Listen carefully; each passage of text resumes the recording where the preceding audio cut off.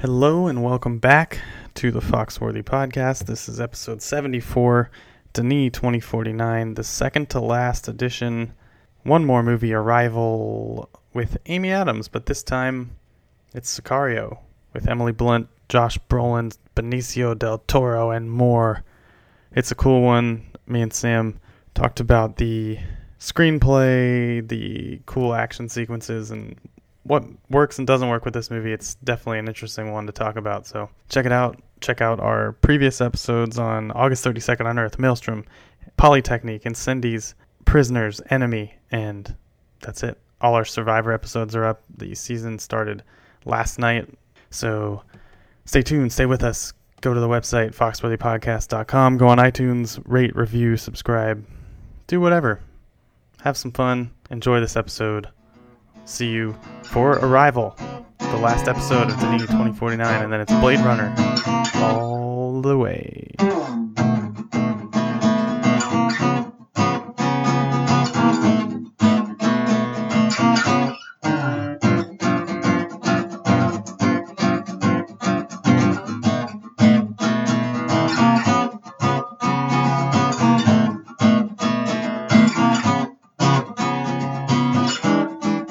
Hello and welcome back to the Foxworthy Podcast. This is Denis 2049. I'm Taylor Gaines, and we're very close to Blade Runner 2049. But today we're going to talk about our second to last movie, 2015's Sicario. And with me on the other line, I found him, and it's like I discovered a vaccine. Sam Hensel. Hello. I'm back in my home, lined with the 35 bodies of the disposed of cartel. I thought it was like 42 or something. Is it? I don't know. So we won't get any dog barking this time? TBD. Not my dog, at least. Actually, the last one wasn't my dog either. Probably not going to be a dog, unfortunately. Any of the humans are still alive? Kind of any last gasps? Maybe some of that? Yes, exactly. Yeah, some moaning and whining in the walls. Yeah, so Hopefully we're not. going to get into it with Sicario. I think this is... I'll have to double check with Arrival, but this movie had 3 Oscar nominations, which might be the most Villeneuve had for a movie. It was Best Cinematography, Best Music, and Best Sound Editing. The music was really good in this. Yeah, and it's Johan Johansson again. My boy, another Johan Denis collaboration. Is it? It's probably it's Johan Johansson, right? In America, it's John Johansson. But where he's from is probably Johan Roger Johansson. Deakins was the cinematographer again. Patrice Vermette, who is a name I'm becoming weirdly familiar with because of this series, was the production designer again. The PD. Yeah, he did Enemy and Prisoners and Arrival as well. He did not do the upcoming Blade Runner as Deakins did. Yeah, slightly and different. This movie was written by our friend Taylor Sheridan. Our best friend. Who we will definitely be talking about. His first movie. His was first his first movie. Feature film. He just sat down with a Microsoft Word document and was like, I'm going to write a movie about the drug cartel. I know everything. I know everything I need to know. I was in Veronica Mars and Sons of Anarchy. We'll this talk is the about Sons him. of Anarchy. We'll talk about him. We'll get to because he's an interesting character. Yeah. He reminds me a little bit of Nick Pizzolatto. Pizzolatto, yep. Yeah, we almost said that at the same time. Similar enigmatic writer type who thinks he's the best. Yeah. But this movie is pretty much about the drug war in a very overt way. Like, you know how we talked with Prisoners, how, oh, well, you could say this is about the role torture plays in society, or you could just say it's about the limits we'll push ourselves to in an extreme situation or whatever. But you can take many different things away from it. This movie is pretty straightforward. As far, like, it starts with drug war and ends with drug war and lets you know that nothing good comes out of the drug war. Unless you like drugs. Or unless you're one of the lucky few, I guess, who's making bank off of it. Yeah, some people live really nicely in that industry. Yeah, apparently. But yeah, it basically stars Emily Blunt, who what was she with the FBI? I didn't really. FBI, yeah. She was like part of a kidnapping investigative unit or something. Yeah, she like her role was just kidnapping. But I guess, yeah. Spoiler alert. and we'll just get into the spoilers because I don't really care about the plot of this movie. She gets recruited to work with what I guess was the CIA, who had apparently hired some kind of Colombian hitman to important distinction to help take down a certain drug lord, and they basically use her so that they can get an official signature from like a legitimate. Not that the CIA is illegitimate, but I guess they're more covert than the FBI is. They need a domestic chaperone. Is basically what the point was there. Right. So that she basically just gets used, and then we'll talk about the ending a little bit later. But they force her into certain situations. Benicio del Toro plays the Colombian assassin with a simple but compelling, somehow overwrought backstory at the same time. Josh Brolin plays the CIA leader who wears flip-flops. I liked that. That was kind of a nice character. That was so stupid to me. Why would he they didn't trust his acting enough to send us a message of his characters. Like, let's put him in an official meeting, but he's wearing flip-flops. Wait. Hold up. What if take your shoes off, put on my flip-flops. Let's see how that goes. They were like 6 seconds away from handing him a big gulp and just doing two Big Lebowski, making it the Big Lebowski, basically. One of my favorite actors is in this movie, Jeffrey Donovan. Burn Notice guy. Burn Notice. I'm prepared to call him just Burn Notice the entire movie. And he obviously was in Fargo, season 2, right? Yeah. And I think he might have been my favorite minor character in this movie, at least. There's a guy from The Americans playing like a dirty Mexican cop. I think his name's Maximiliano Hernandez. And then, who else am I forgetting? Daniel Kaluuya. Daniel Kaluuya, from Get Out and Black Mirror. The Walking Dead's John Bernthal. Yeah, John Bernthal from whatever Marvel show they're making now. And there was a pretty good cast. And obviously Villeneuve was the director. Or else, I don't know what we'd be doing here. Yeah. Is this not the Taylor Sheridan 2049 podcast? I thought we were done with Denis. Everything else was just a build-up to this moment. So, I don't really have a lot of thoughts about the plot, because there's not really that much going on, but it's somehow too simple and too complex at the same time. I don't know how that's possible. I got halfway through the movie and I was like, I don't think anything's happened yet, but I'm very confused. And it was one of those things too where they bring her along on these dangerous like cross-border missions so that they can have this official approval or whatever. But the entire time she's dangerously uninformed for the situation she's being brought into. Yeah. Like, her life is literally at risk because they're telling her nothing about what's going on. Yeah, and every time she asks, she's like, I just want to know what I'm doing. And they're like, do you care about people not dying? And she's like, well, yeah, but why are those things mutually exclusive? Why can't you just tell me what I'm doing? And then in a classic Taylor Sheridan move, I believe, I mean, it's his first movie, so I guess everything's a classic Taylor Sheridan move. Sure. He brings in Kaluuya to basically speak for, because the woman's not strong enough to get answers from the men. Yes. So he brings in Kaluuya to be like, tell us what's going on or we walk. And then that's when they get answers, obviously, because, women are weak. It's like, we need a man here to translate for this girl.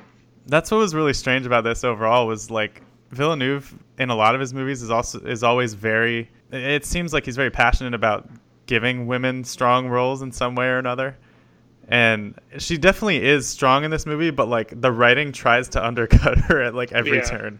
It could have been worse though. That's a good point. It could there was an element of she needed to be saved by a guy when John Bernthal tries to do what John Bernthal does in every single movie that he's in. Yeah, is he physically able to play a good person? I know. As soon as I saw him, I was like, I instantly have just no trust for this guy. Instant distrust. No matter how grossly charming he may be in the bar.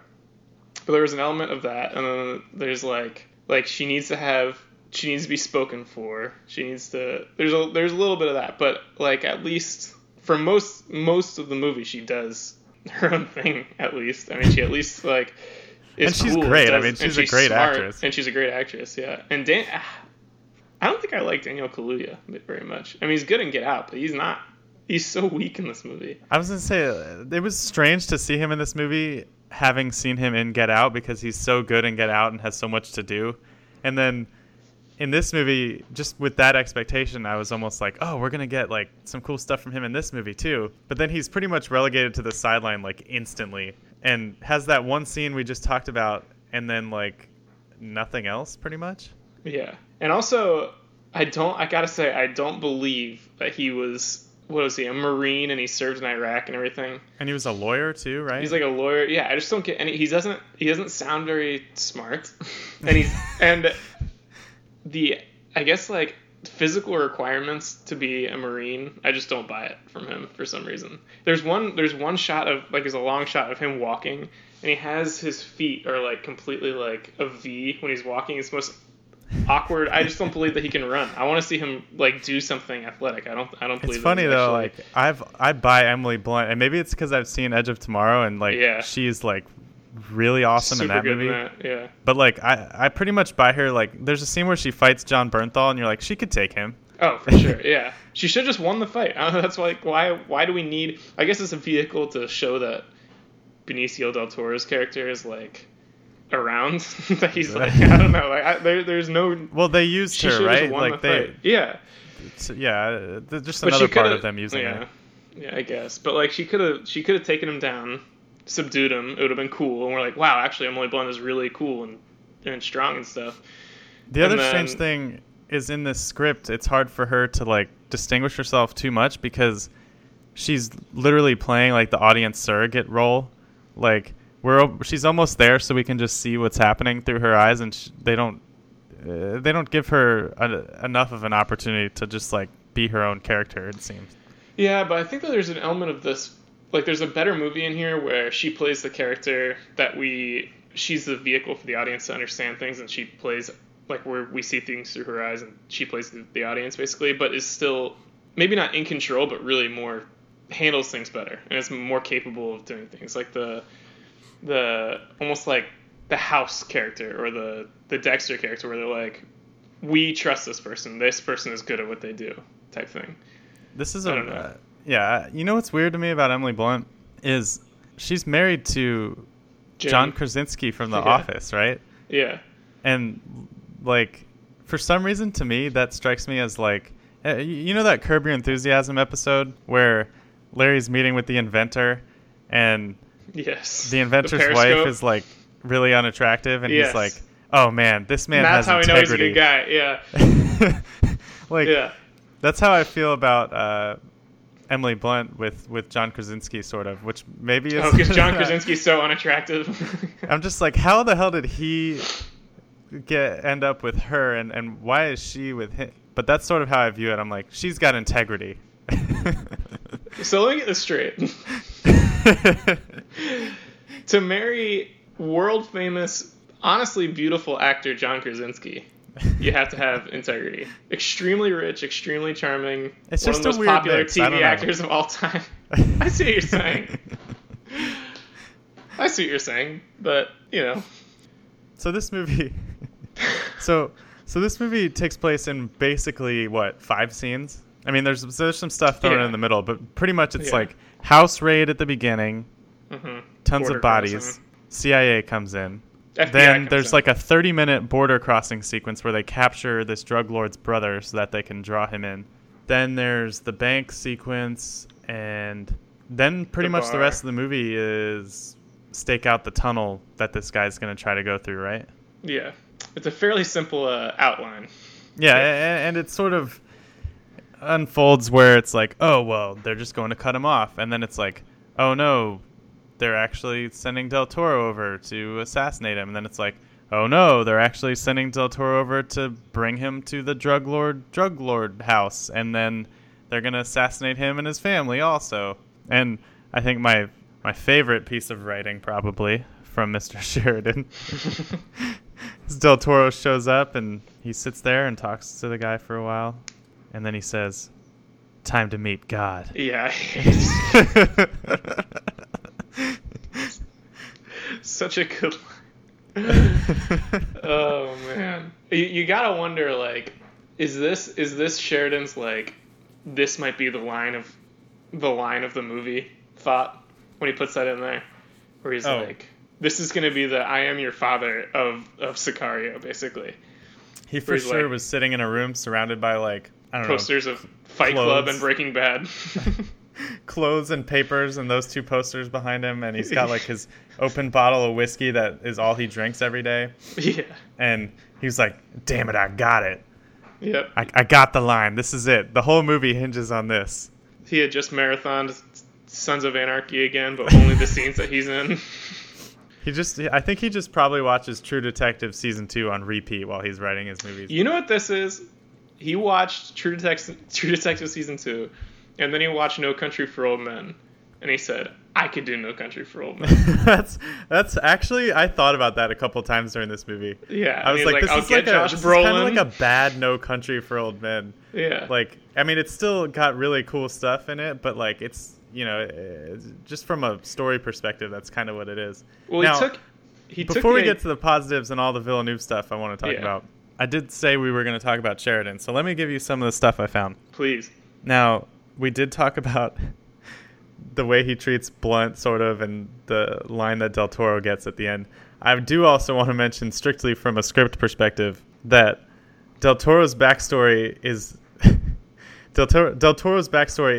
his wife had her head cut off and his daughter was burned in a vat of acid, which sounds about right for the Fight Club poster and the... Yeah, it sounds like he heard about what the Mexican cartel is and he Wikipedia'd cool Mexican cartel deaths. But when it comes to working on the actual movie, I found some stuff that was interesting to me in reference to my personal perception of him, which is, number one, apparently they cut like 90% of Del Toro's dialogue because he explained his backstory too much and like was just too talkative, and Villeneuve was like, you know what, this guy would be way more interesting if he almost never said anything. Yeah. Like apparently there was a scene like when him and Emily Blunt talk after that briefing at the beginning where like he instantly just like tells her everything about his backstory. But there was also some word about the final scene where an interview with Emily Blunt that I found on YouTube from like the press junket, I guess, that they did for this. She basically said, well, Denis knew that we weren't satisfied with the ending, and he blocked off an entire day so we could sit in that room and come up with something better. And we basically found that scene just during the shoot, which is, you know, relevant. Right. Like whatever ending he had written was so bad that they were like, let's all figure the it out actors when we were get like, there. No. Which is good because the ending kind of feels like they figured it out when they got there. Right. But the ending also has a nice sense of finality to it where it's like this drug war does bad things to people and everybody's a loser in it, and you know, it's part of life in Mexico and the kids are playing soccer and all that stuff. Yeah, and that scene was really good. I like the soccer part. There's a sense of like finality but also like continuation to it where it's like this is the end of the story because this is always going to be the end of the story, which I kind of thought was nice. It'll be the end of Sicario too. Well, that's what I was going to say. Like, that being said, while we're talking about Taylor Sheridan, of course he decided, you know what? I think this movie needs a sequel. I'm not done with these characters yet. But apparently he is done with one of the characters because he doesn't want Emily Blunt to be in the sequel. And when I say doesn't want, I mean that his quote was that he couldn't find a way to realistically write Emily Blunt into the sequel. So he couldn't find a way to realistically write the main character into the sequel? That's a good question, though. Who's the main character of this movie? I mean, I guess maybe depends which movie you're watching. I think for Taylor Sheridan, the main character is Del Toro. Taylor Sheridan? Oh. But I think for most people, the main character is probably Emily Blunt. Emily Blunt, yeah. The poster thinks that. But the other thing that I wanted to mention is he said of the sequel that he's working on, apparently it started filming already from what I could tell, but really, he said it makes the first one look like a comedy. There's a couple big laughs. I don't think I laughed at all during this movie. I laughed when he said time to meet God. Yeah. But the other thing is saying this movie is like a comedy when it features an opening scene with dead bodies with like plastic bags over their faces, headless bodies throughout the movie, a sequence where Blunt just looks at gruesome pictures. A sequence where Del Toro shoots a bunch of people, including kids, and yeah, I mean, I feel like I'm forgetting something. Probably there's blood. There's obviously a lot of blood. Yeah, that's the thing. He's probably looking at this movie and thinking, and is getting the wrong. He thinks that people are liking this movie probably for the wrong reasons. He's like, what people like about this movie is all that stuff that you just mentioned. They like headless bodies, and that's what we're gonna do. We're just gonna stack the second movie with more of that stuff. And it's probably what happened when he watched No Country for Old Men, which is like one of the best movies about like the bleak wasteland of violence and the new generation of whatever's coming next with the violence and cartel. And was like, the best part of that movie is the blood on the streets. Right. It's kind of like it's just sort of that reductionist Hollywood thinking where they don't look at what actually made the movie work. They just look at the fact that it worked and try to like take stuff from that somehow. Exactly. Yeah. Oh, the sequel's called Soldado, by the way. I don't know what that means. I'll have to look it up. Let's look it up.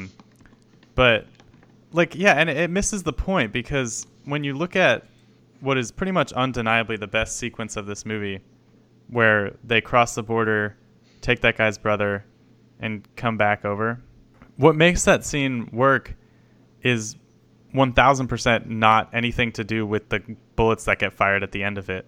Like, that's like the climax of it, but the build up to it is what makes it work. Like, right. They're driving through the streets, she's seeing all these bodies, and everyone's acting like all tough, and they're stopping and sitting in the alley for 30 seconds just to like build some tension, and Jeffrey Donovan's just doing stuff. And within the sequence itself, by the time they get back to the border, like, you've been told, watch out for the state police. If there's an attack, it's going to be at the border. And there's also been like this tense buildup before that where you feel like something could have happened at any moment.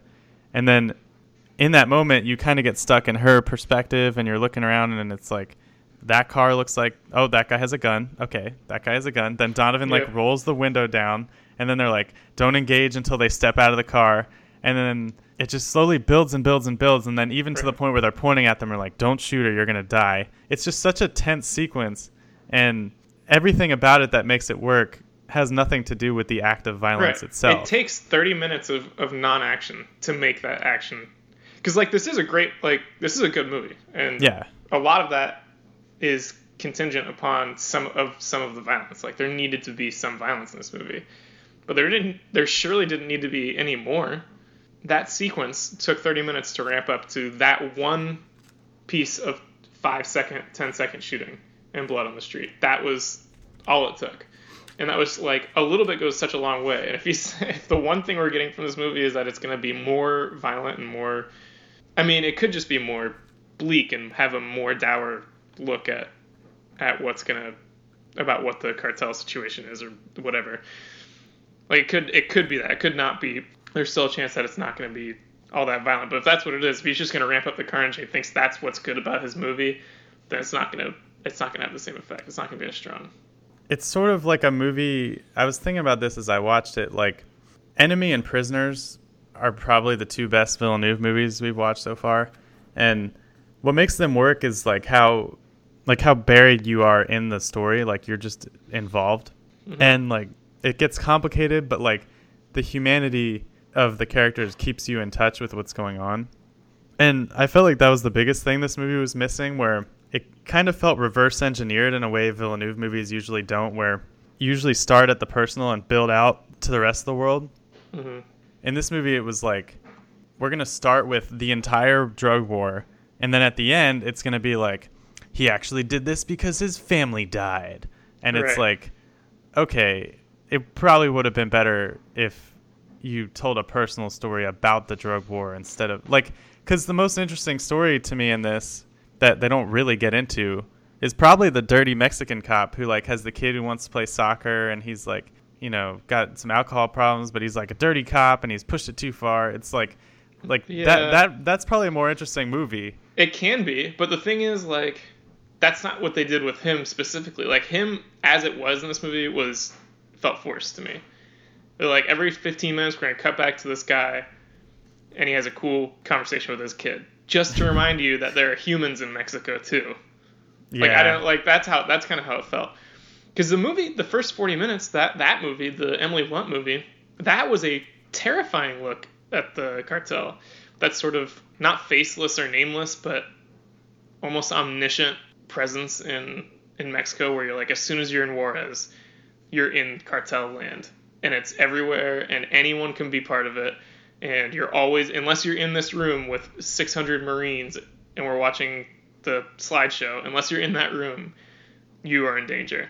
That's a compelling. That was the vehicle I wanted to go in, not knowing what's going on, but trusting the driver with Emily Blunt and to some degree Josh Brolin, which I liked the mystery around Josh Brolin's flip-floppedness. That was a good movie. Even if I didn't like the flip-flops themselves, and not knowing what Benicio del Toro is going to do, that was interesting to me. That was a good character movie. I was going to say, like all the negatives aside, like Del Toro is great. He is. And that's the thing. He got another A++ cast to do this, especially with the big three between Emily Blunt, Del Toro, and Josh Brolin. Taylor Sheridan. And Walking Dead's John Bernthal. Like, that could have been a classic Villeneuve where I think if he had written that, he probably would have followed that to its conclusion. And I don't know what the climax would have been for that or what the sort of the end game for that is, but the elevator pitch of talented and capable Emily Blunt, FBI Kate Macer, whatever her name is, gets dropped into a situation where her eyes are open to what's actually happening in the world that she's been working for this long. Because like this whole thing of you're not actually doing anything where you are in Texas or New Mexico or wherever, but what's actually going on is in Mexico. That's a more interesting story to me. And then you get this whole story about her. But I guess we're into vengeance killing between cartels. Yeah, because the movie puts her on the sidelines for the last 20 minutes, basically. Yeah. And it's like I don't care if Del Toro goes and shoots this drug lord, really. Like, it's going to be intense. I'm sure they'll make it cool. Right. But, like, the first 45, 50 minutes of this movie are definitely, like, the same quality as, like, Prisoners and Enemy, sort of. I feel weird saying that always with Enemy, but, like, the first 50 minutes of this movie are, like, top-notch Villeneuve, like, great filmmaking, great movie. Almost everything is working, like, pretty great. Yeah. And then, like, the second hour is sort of just, like, that was entertaining. Yeah, it's fine. Yeah, like, I know we sound really negative, but, like, I enjoyed this. I like this. I'm curious what you think about the ending, because on one hand, it's obvious, like, they're making her give away her morals so that they could do this drug war the way they want to or whatever. Right. But just on a character level, like, what did you take away from those last moments? Because then after Del Toro, like, puts a gun to her head and makes her sign the paper, she walks out on the balcony and points a gun at him and then, like, puts it down and he walks away. And it seemed like one of those things that was supposed to be imbued with a lot of meaning, and I was just kind of like, okay. Yeah. I get kind of the feeling that, and I assume this is the scene that they're like, we figured out when we got there. Yeah, I think so. I think at least the part in the room, it was implied that was sort of fixed up. Yeah. So I think that there's a version of that scene that goes really well if it's in the version of the movie that went really well, where we followed Emily Blunt to her conclusion. She realizes, holy crap, there's only so much I can do. This is so much bigger than me. This is so much it's so much dirtier than I even thought, and the American side is even pretty dirty too. Especially with sort of the one good thing about that previous scene where Del Toro kills the other drug lord. So when the drug lord is like the Americans are doing this too. Like, where you come from, I think that's what he's implying, is that, like, we're killing people, we're killing families, but everyone in power right now is killing families. That's the thing. And then so for him to point the gun at her or whatever and say, in the following scene when Del Toro threatens her and says, this is for wolves, you're not a wolf. I'm guessing... More great writing. Yeah. I'm guessing when he walks out and she points the gun at him, that's her kind of, like, last-ditch effort to say, I am a wolf, kind of. Because previous, she points a gun at him, and he's like, never, ever point a gun at me, in a way that kind of says, I'm going to murder you if you ever threaten me again. Oh, so, like, he almost respects it? I think so. Because he turns a little bit, he turns his head a little bit when she first points the gun, and then he does, like, a full about face, and, like, like meets her eye contact and is facing her and is kind See, of. I forgot about that earlier line. Maybe that's what I was supposed to take from that. Like, Yeah. you know, he threatened her earlier, and he was like, if you ever do this again, I'm going to kill you. And when she did it again, he was just like, oh, you know what? Nice. Yeah. Which is like like at that point, you might as well just have him turn around and shoot her in the head. Because I kind of wanted her to shoot him. Yeah. But... Then yeah, and once again, like that scene means more. Like it's a fine scene. It's a not great scene in the context of the last 50 minutes of the movie. But it could have been a not bad one. It could have been a pretty good one if we had been following Emily Blunt this whole time and she had more. Like, she had an actual resolution to her character and sort of an actual conclusion to the movie.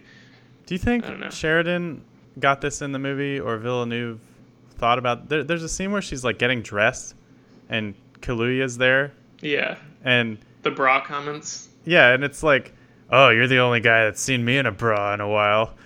And I was just like, why is this in this? That sounds like Taylor Sheridan wrote that more explicitly... And then Villeneuve talked him down. That's what I think. Could be, yeah.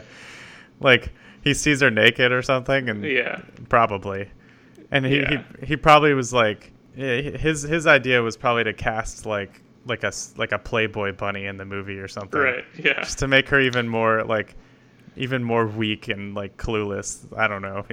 I don't want to talk about him anymore. I think that there's a way to like, because she is kind of she could have been almost a Gyllenhaal in Prisoners character, where it's like she has no personal life. This job is her entire life, and that's going to be the vehicle for her character development, sort of, where like she's completely swallowed by this job and it consumes her basically. And we never saw underwear shots of Gyllenhaal in Prisoners to prove that, you know, like give Villeneuve the keys for 5 minutes to have her sitting alone in a restaurant somewhere to where we realize she has no personal life outside of this job. Yeah. Like, why do we have to have the bra shot and then have Kaluuya comment on it and then bring it up later? Like, it's weird. It's a weird combination, Sheridan and Villeneuve. They're two people I don't see going together at all. Yeah. And maybe that's why this is like 3 different movies. Right. But I don't know. I'd be interested to know what Villeneuve actually thinks about this movie now.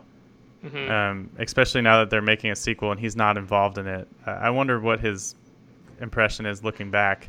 It's weird. And technically speaking, like, this movie's incredible, like some of the stuff that they do with him and Roger Deakins and the production designer and the set designer and everything. Like, we talked about the border crossing scene. I watched a cool video about the opening scene even where Blunt is just sitting in the SWAT truck, you know, and her eyes are closed and the light shines on her or whatever and her eyes open. And there was all this talk about how they wanted that to be this big metaphor versus how she's going to be going through the light and the dark of the drug war and all that stuff. And they build a whole SWAT vehicle because the typical SWAT vehicle doesn't actually have windows.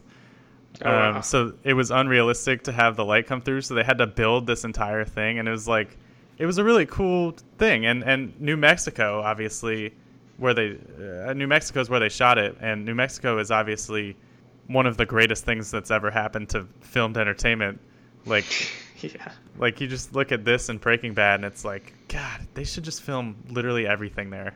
But yeah, I mean, there's a lot of cool stuff, and like, I really enjoy this movie. I just think it doesn't stack up with some of the complexity and like just layering of other Villeneuve movies.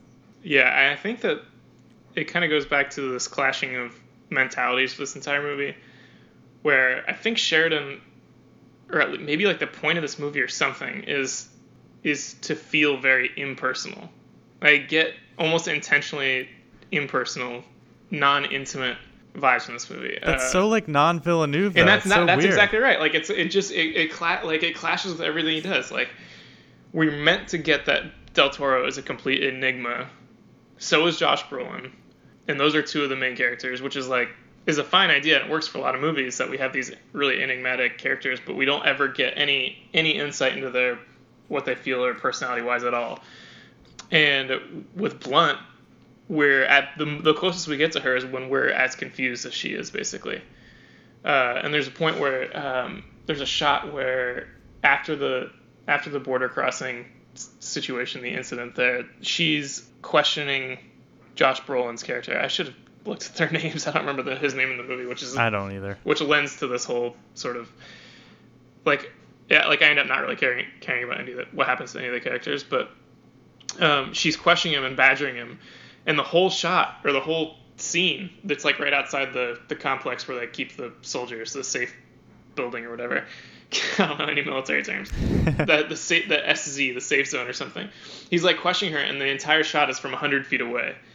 Like, it's her most confused, it's her most desperate. Yeah, that was really interesting. I meant to bring that up. Yeah, and it's a one long take, and it's from 1,000,000 feet away, and we have no idea.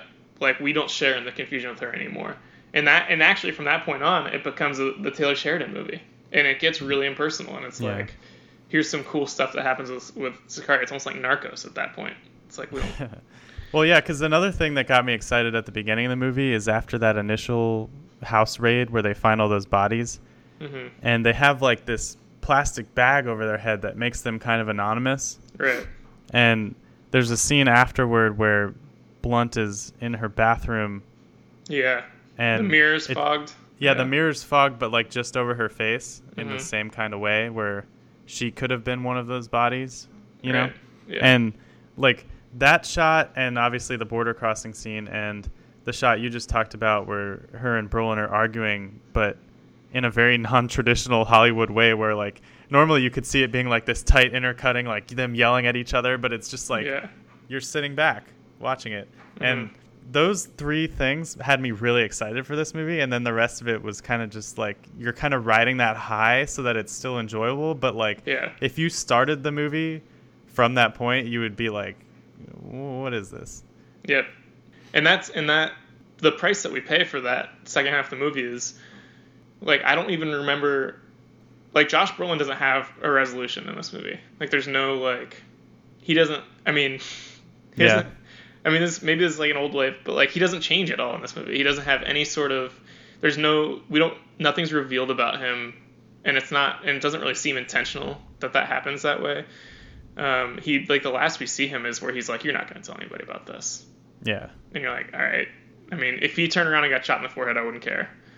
And then Del Toro, like, there's an opportunity at that dinner table when he finally gets to the other drug lord or whatever, for him to have, like, some sort of something, just anything. But he's like, I'm just going to kill everyone. And he kills everyone. Time to meet God. And he pieces out of there, and there's nothing after that. We don't have any, I don't know. It just, like, I don't care at all. Yeah, and, like, I can't emphasize this enough. I don't care what happens to Del Toro after this. Right. Like, the next movie is supposed to be delving more into the history and which, by the way, personality soldado in Spanish is soldier. Oh, good. Yeah, thrilling. Thrilling. And, like, there's just, what else is there to learn about him? Like, you told us everything in your stupid Wikipedia lines. Right. I'm sounding way more negative on this movie than I kind of am. But yeah, it just is kind of frustrating to see like a decent movie get turned into this sequel machine that it's not meant to be. And I'm sure that's probably why Villeneuve separated himself from it on some level. The other thing I wanted to mention that was cool in kind of I respect that kind of way and didn't really work as well on the screen for me was the nighttime scene with the thermal vision and stuff. Apparently they actually just like did that. Like none of that was post or anything. It was all like they used real thermal cameras and just filmed it. And they had the prop guy or whatever heat up some of the soldiers' boots and then walk in front, and then they filmed it so that it showed up like that. Yeah. Like, that's pretty cool. I didn't see that. It was cool for sure, but I looked at that and I was like, why would the boot prints be hotter than the body? Why? Because it's literal white boot prints. Those are like, it's like the shoe is warm itself or something, which maybe is a statement on, I don't know, the shoe was warm, I guess, from what I but saw. They're in Mexico. I'm pretty sure it's warm. But I think this probably satisfied an itch for Villeneuve because, you know, with Prisoners, he obviously talked about, I want to see how far humans will push themselves to like solve something they think is evil and what they will go to, the lengths they will go to and stuff like that. And it's sort of the same kind of idea, just on a bigger scale. And this definitely is, probably his largest scale movie, right? As far as like the things they try to pull off on a technical level and like all those establishing shots that they have and everything. Yeah, for sure. And I think he's getting progressively more like that. I think Arrival is obviously going to be even bigger, and then Blade Runner is going to be bigger than that. I think he's kind of ramping up. We just keep giving him more to handle. I think that's interesting too about this movie is this is probably his most fun movie. Like that's the thing. Like there's like cool shootouts and cool. Actually, ironically, because of all the things it's lacking, like it makes it more kind of popcorny. Yeah, and that's the interesting thing where like Villeneuve doesn't like to this point hasn't made anything super popcorny. Except you could argue, like I think Prisoners is a legitimately really fun movie, just in one of those Doctor Doom sort of just free fall type feeling movies. Not the movie Doctor Doom, the ride at Universal, where obviously. it's like yeah, obviously everyone talks about that ride. Where I think that this is one of the biggest problems with the two movies that get married here, where the Villeneuve version of this movie is awesome and chilling and eye-opening and dark and odd, and it makes less money, and it would have been better. The Sheridan version of this movie, I think, also would have been better if they had just fully Sheridanized it. If they had given this to Catherine Bigelow or Justin Lin or somebody fun and made this and added like 40 shootout scenes and made Emily Blunt more like Keanu Reeves in Point Break and just that's obviously that's a much different movie though. Right, it is a different movie, but that's like if we had just done that with Sheridan's script, like I think that could have been done where it's like it's wilder and it's more fun and and given it like whatever his weird probably terrible ending to this movie was where there's probably a house blowing up or something, like done that and just made it more fun. I think could have been also good. Like I actually think that his ending was like Emily Blunt dies. Yeah, and that would have been more if they had done that mixed with a different director. I mean, the problem with that I think is like if you make a drug war movie that's like The Matrix, like not The Matrix, but like but like with like an action-y.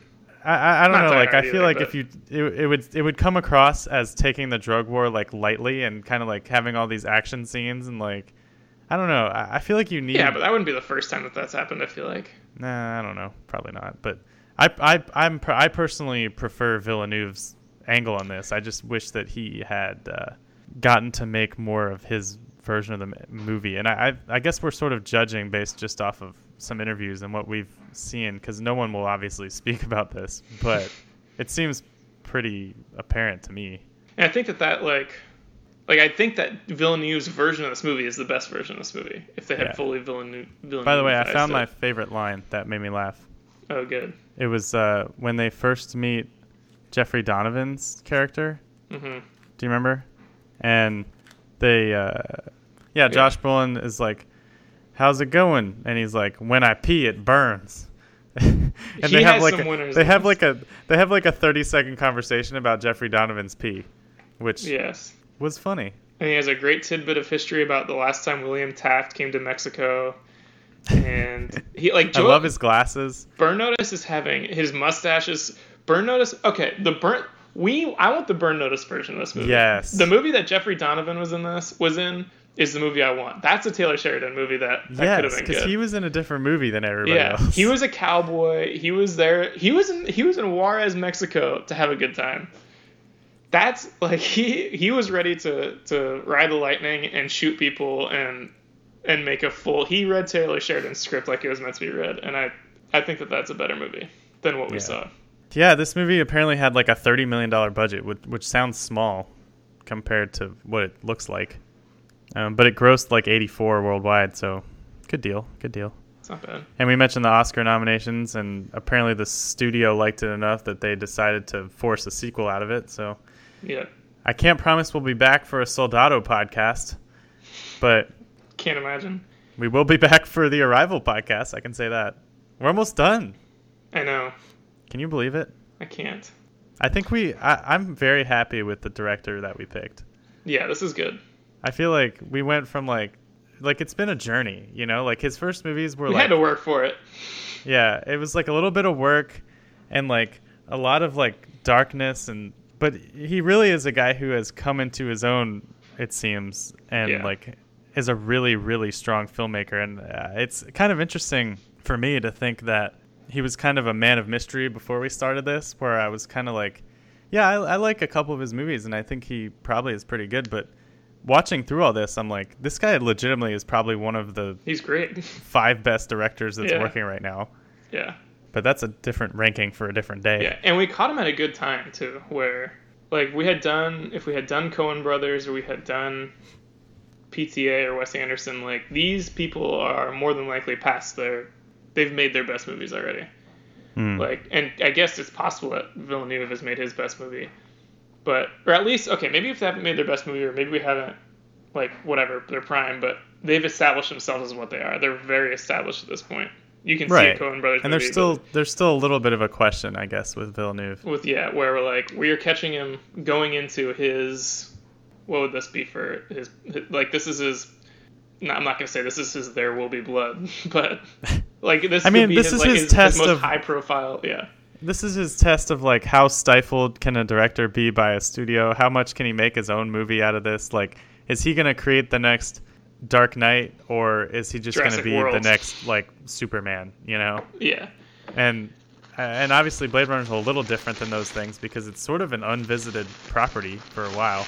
Yeah. But I mean, I'm seeing reports there's no confirmed numbers, but reports that this movie cost $185 million. So it's at the very least going to be a spectacle, and I'm just very curious to see whether it works and whether it fits in with the Villeneuve. Yeah, I'm very excited about that one. So we'll be back with Arrival, and maybe I think we're hoping for one more bonus episode. A secret one. Top secret. Yeah. So secret that we won't tell you until it's way too late and you've almost been killed by multiple Mexican assassins. Wow. Good callback. Quick side thought here. If you don't feel strong enough about Taylor Sheridan in whatever direction you should feel, he also acts in things. He has 22 acting credits on IMDb. But when he acts, his name is spelled Tayler. Jesus Sheridan. Christ. He changes it just to act. So, if you don't know enough about Taylor Sheridan. That's the character beat that tells you everything you need to know, Everything, I feel like. Yeah. Gosh. You think he gets mail? Sorry. like he looks at it, and if it's addressed to ER, he says, oh, cool, I got an acting gig. And he puts on a different personality, like Enemy. I bet he watched Enemy and decided to start acting in 1995. No, I bet he watched Enemy and thought, like, that Jake Gyllenhaal... Well, actually, there's no way he understood Enemy. What I was going to say is I bet he was cheering when Gyllenhaal decided to go back to cheat on his wife again. Yeah. But I don't think he probably followed that movie. He didn't get that far in the movie. Oh, God. Yeah, all right, well, come back. Arrival's a really fun one. I saw this movie in theaters, actually. So I'm looking forward to rewatching this. It's his most Kubrick-y movie. And I think it's probably the best Amy Adams movie. That's a good one. Maybe The Fighter. Oh, The Fighter's good. Fighter's good. Yeah, so we'll get into that. You can find that all over the internet because it is only from last year. And yeah, that's it. We're done. We're done with Sicario. Bye, Sicario. Can't wait for Soul You Dad. Soldado. Told you, Dad. I don't know what that sounded like. It's the kid. You know what this movie is? You know what Soldado is? The kid of the dirty cop in Mexico grows up and decides he wants to kill Benicio del Toro. It's 45 years in the future. It's probably 2049. Same year. Sheridan 2049. Goodbye. Bye. Goodbye, everyone.